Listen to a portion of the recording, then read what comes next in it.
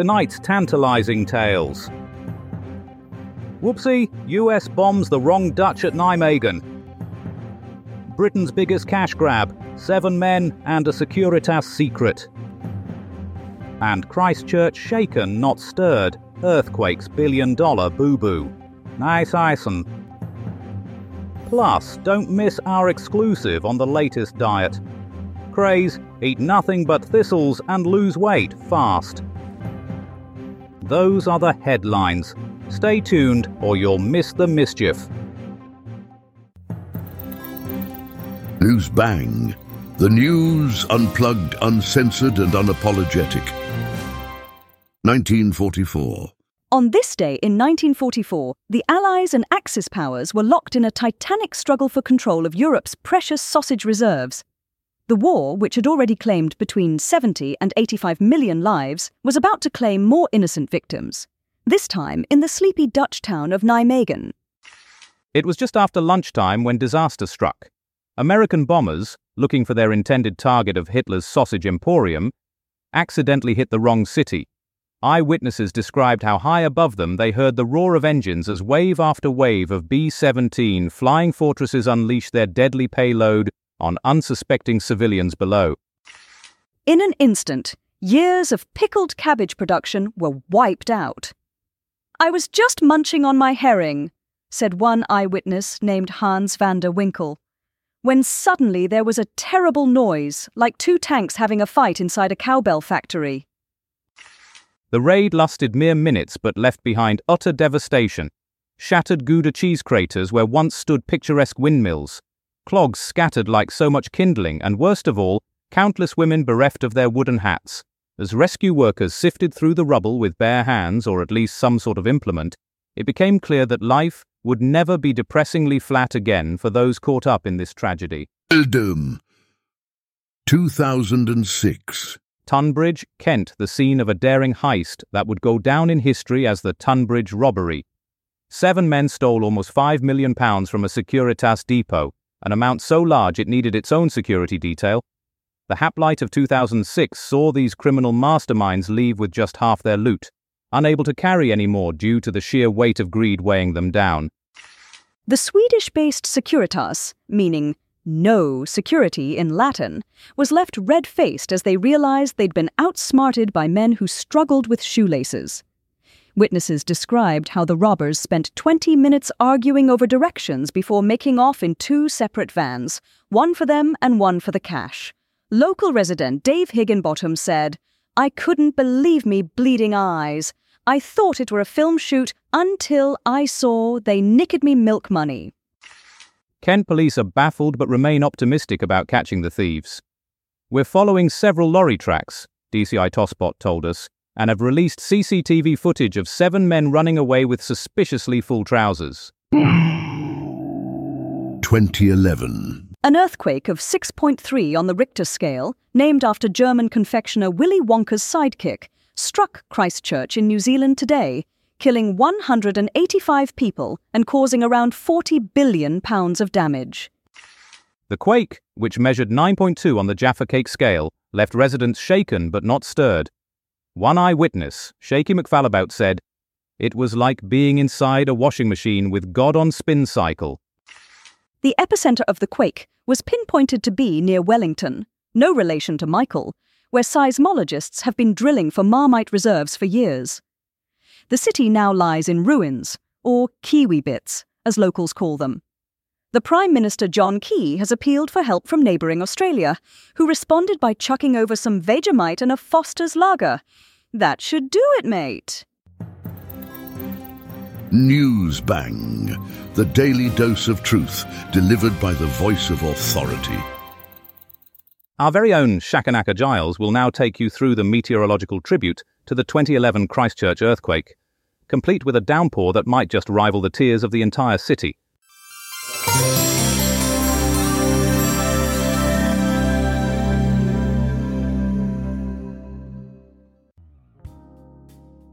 Tomorrow, the weather's got a bit of a throwback to 2011, when Christchurch, New Zealand, had a rather unpleasant encounter with a 6.3 ml earthquake. It was a bit like Mother Nature playing a nasty game of Jenga with the city's buildings. Starting in the southeast, expect a rumble of thunder, not quite as dramatic as the Richter scale's shake-up, but enough to make you spill your morning cuppa. Moving on to the Midlands, it'll be a bit overcast, as if the clouds are mourning the 40 billion New Zealand dollars billion damage caused in Christchurch. Up in Scotland, there'll be a drizzle, akin to a wee tear shed. So, in summary, it's a wet one tomorrow, folks. But remember, it's just the weather's way of saying Kia kaha Christchurch, and that's all the weather.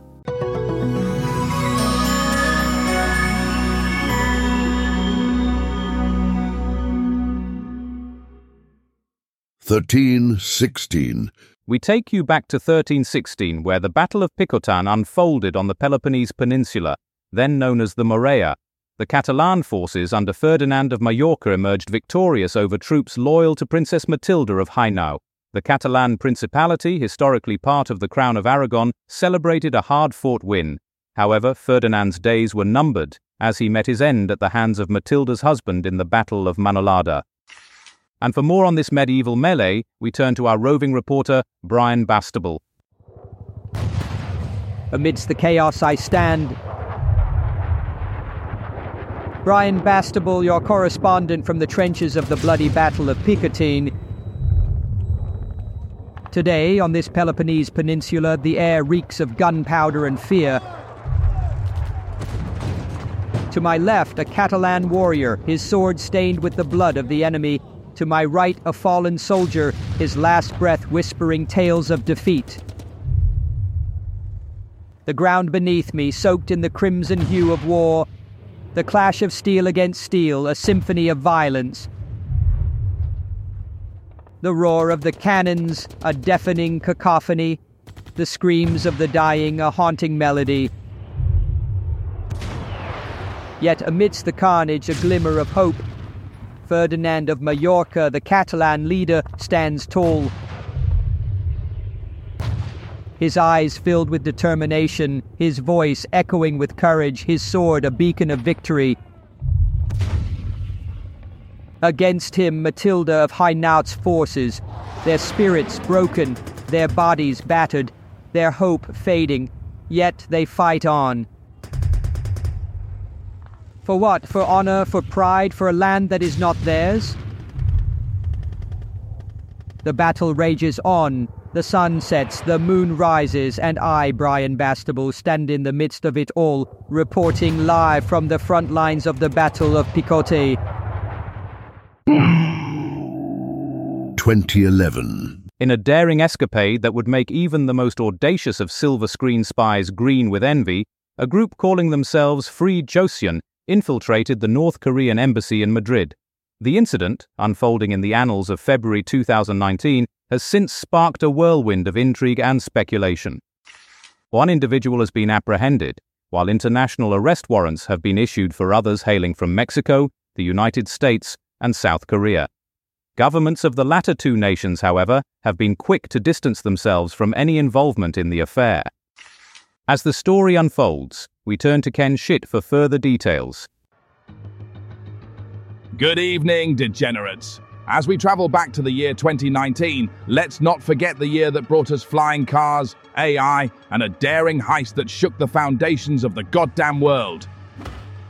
A group of audacious motherfuckers broke into the North Korean embassy in Madrid, Spain, and stole mobile phones and digital storage devices. They were like a team of highly skilled ninjas, infiltrating the embassy and snatching the goods like they owned the place. And own it they did, because these motherfuckers were part of a group called Free Joseon, and they were on a mission to expose the truth about the goddamn Kim regime. The stolen goods were handed over to the FBI, and one motherfucker was arrested. But the rest of these badasses, they vanished into thin air, leaving the world to wonder who the hell they were and where they came from. The suspects came from Mexico, the US and South Korea, and the latter two governments were quick to deny any involvement. But we all know the truth, don't we? These motherfuckers were working together to bring down the North Korean regime, and they succeeded in stealing some of the most sensitive information that the Kim regime had to offer. This is Ken Shit, reminding you that sometimes the truth is worth risking everything for. And these motherfuckers did just that. They risked their lives, their freedom, and everything they held dear, all in the name of exposing the truth. And for that, they deserve our respect and admiration. 1909. And in 1909, the Great White Fleet, led by USS Connecticut, completed a historic global circumnavigation. The US Navy, the world's largest and most formidable, boasts a mighty fleet and impressive personnel. With 11 aircraft carriers in service and more under construction, the US Navy remains unrivaled. The Great White Fleet, commissioned by President Theodore Roosevelt, featured 16 battleships, all gleaming white.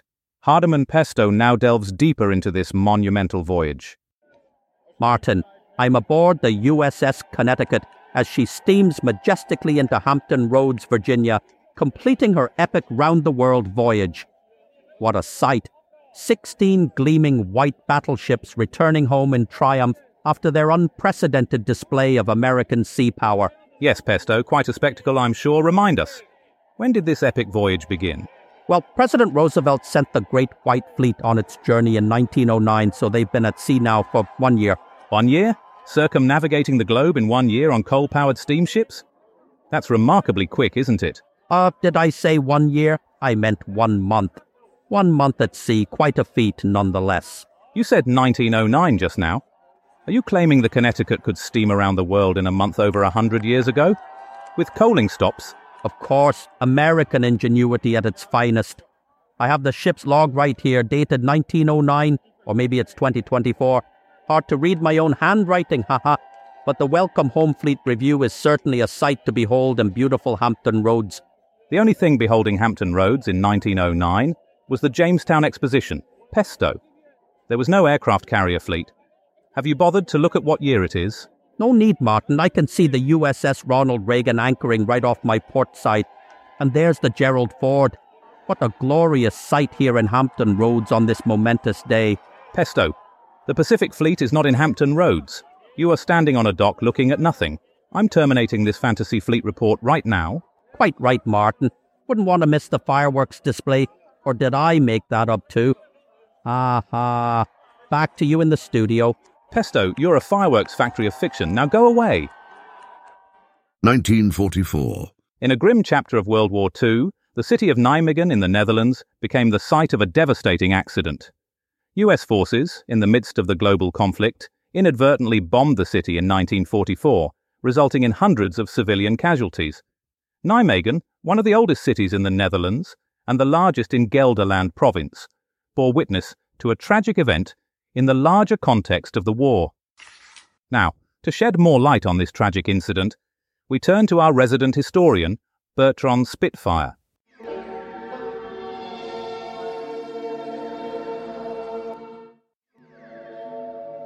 In the grand tapestry of Earth's history, we find ourselves in the year 1944, a time when the planet was embroiled in a global game of cosmic chess known as World War II.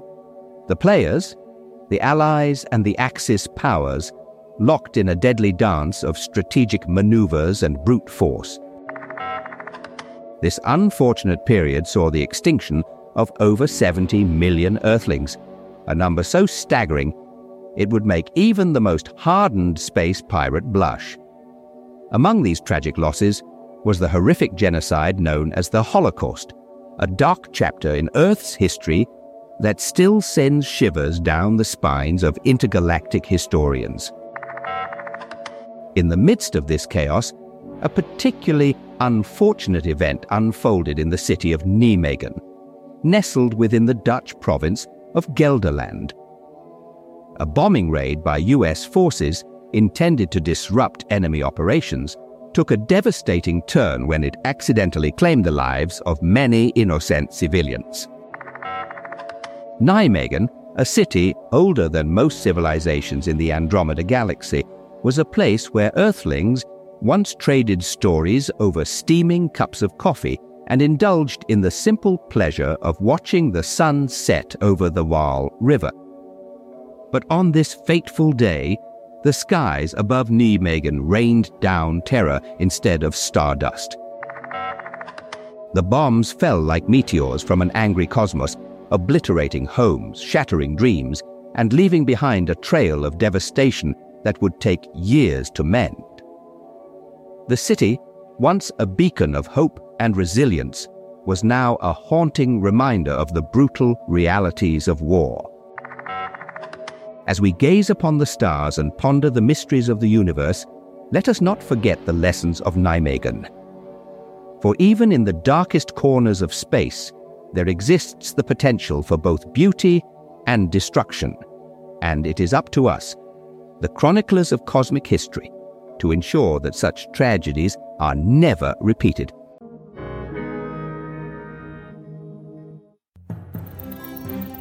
In Newsbang, sifting through the ashes of yesterday's lies.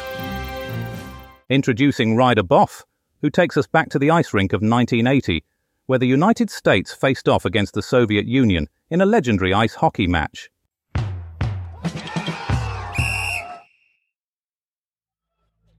And now a trip down memory lane to a time when men were men and sports were, well, rather chilly. The year is 1980.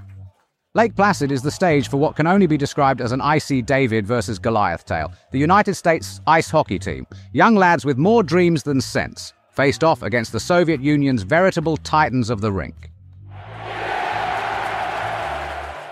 The puck drops.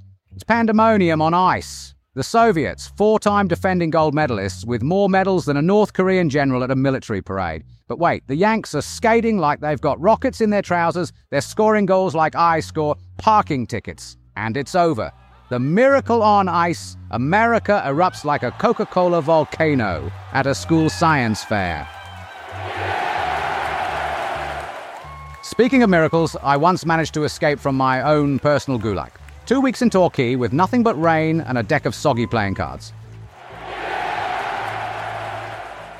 Now let's rev our engines back to 1959, where Lee Petty, no relation to Tom Petty, though both have been known to run down dreams, won the first Daytona 500 NASCAR race at Daytona International Speedway in Florida.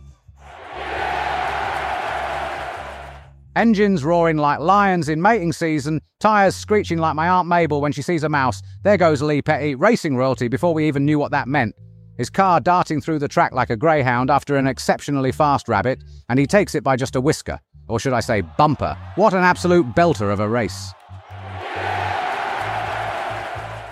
Petty was indeed the patriarch of the racing family tree, which later sprouted Richard the King Petty, not to be confused with Elvis, who was also known as the King, although Richard rarely wore sequin jumpsuits while driving.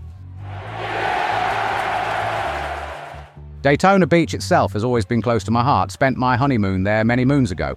Beautiful place until you find yourself accidentally entering an alligator wrestling competition thinking it was bingo night.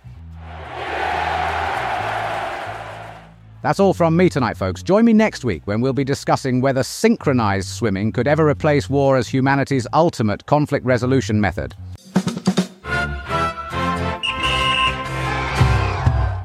Here's Polly Beep with a roundup of some extraordinary travel news. Prepare to have your mind blown, your expectations shattered, and your preconceptions about transportation turned upside down. Aye, we're diving into the past now, folks. So strap in and let's travel back to 2012, where a train has gone and crashed through a buffer stop at once railway station in Buenos Aires. The scene is a bit of a mess, with 51 souls departing early and over 700 injured. So if you're planning a trip to the Balvanera neighbourhood, might I suggest a quick detour? In other news, it's chaos on the M25 near Heathrow. A massive game of cricket has broken out, and the rules are, shall we say, fluid. The umpire's been taken hostage by a group of belligerent bowlers, and a passing coach full of school children has been commandeered as a makeshift pavilion. If you're heading to the airport, you might want to give yourself some extra time. And in a bizarre turn of events, the M6 in Birmingham has been transformed into a roller disco. Skaters of all ages are whizzing up and down the motorway, dodging traffic cones and the occasional bewildered motorist. If you're planning a trip north, make sure you've got your skates on. And finally, in a truly baffling incident, the Thames has decided to take a break from being a river and has become a giant slip and slide. So if you're heading into central London, you might want to pack a swimsuit and some water wings. Traffic's a bit slow, but at least everyone's having fun. Adieu. 1997. Calamity Prendeville delves into the groundbreaking creation of Dolly, the world's first cloned sheep, and the subsequent British cloning of super sheep and various animals, even humans.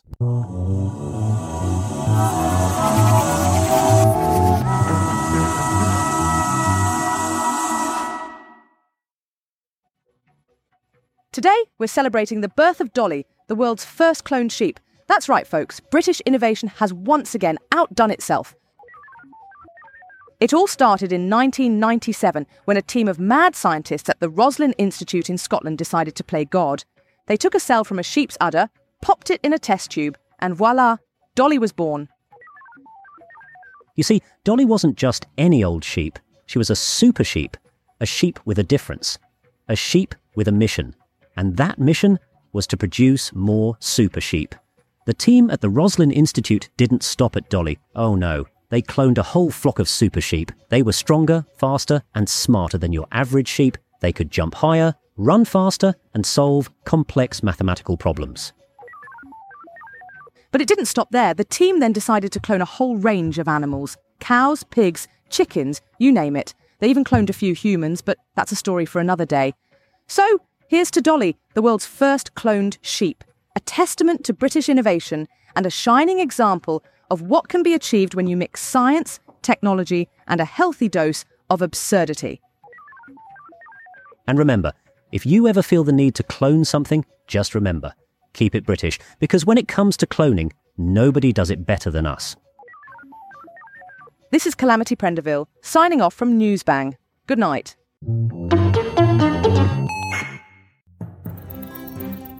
Newsbang, taking the pulse of truth and making it beat louder. Over on Newsbang Longwave, you'll be able to catch last year's Test match highlights. But now, Sandy O'Shaughnessy takes over the airwaves. Prepare for a historical escapade spanning 1371 Scotland and 1921 Mongolia, featuring the Stuart dynasty and the Bogd Khan. Nice and easy. And a very good evening to you all. It's your favourite radio raconteur, Sandy O'Shaughnessy, here to whisk you away on another historical romp through the annals of time. I'm taking over from the ever-dapper Martin Bang, who's just popped off to the loo, or so he says. But I've got a sneaking suspicion he's sneaking off to the pub for a cheeky pint. But, as they say, what happens in the Newsbang Towers stays in the Newsbang Towers. Now let's take a little trip back to the year 1371. The good old days when the House of Stuart was just getting its royal feet wet. Robert II, the first monarch of the House of Stuart, was crowned King of Scots. A bit of a mouthful, that one. I imagine the coronation was a grand affair with more tartan and haggis than you could shake a stick at. Now, the Stuarts, or the Stuarts as they later came to be known, were quite the busy bunch. They produced monarchs in Scotland from 1371 and in England, Ireland and Great Britain from 1603 to 1714. A veritable royal production line, I'd say. And speaking of production lines, I received a delightful letter from Mrs. O'Reilly in Limerick. She writes, "Dear Sandy, I've started a small business making bespoke leprechaun hats. Do you think there's a market for them? Well, Mrs. O'Reilly, if the Stuarts can make a go of it, I'm sure your leprechaun hats will be a roaring success." Now let's skip ahead to 1921, where we find ourselves in the wilds of Mongolia. The Bogd Khan, the spiritual leader of Outer Mongolia's Tibetan Buddhism, was reinstated as emperor after White Russian forces led by Roman von Ungern-Sternberg drove the Chinese out of Mongolia. A bit of a history lesson and a geography lesson. all rolled into one. Now, Roman von Ungern-Sternberg, or the Mad Baron as he was known, was quite the character. An anti-communist general in the Russian Civil War and an independent warlord, he was known for his violent treatment of enemies and his own men. A bit like a certain Mrs. Murphy who runs the local bakery. One wrong move and she'll have you knee-deep in soda bread and custard tarts. But as they say, all good things must come to an end. And so, dear listeners, it's time for me to bid you a fond farewell. But as always, it's not goodbye, it's just see you later, alligator, in a while, crocodile. Keep those letters coming, and until next time, this is Sandy O'Shaughnessy, signing off. All over the country, for everyone. Newsbang, a new way to hear the news and a new way to be. And now, a final roundup of tomorrow's newspaper front pages. The Times, Vietnam General's Chopper Chop. There's a picture there of a propeller. The Independent, von Steuben, stepping up at Valley Forge. They've got a drawing of a Prussian helmet. The Guardian, Turkish troops bag al-Bab. There's a map there with lots of arrows. And the Sun, tadpoles in space. That's the headline. And there's a photo of a frog in a helmet. That's it. Remember, tomorrow's weather. A deep depression over the Atlantic is moving towards us like a vindictive charlade. Good night.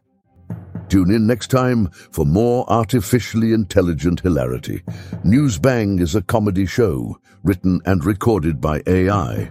All voices impersonated. Nothing here is real. Good night.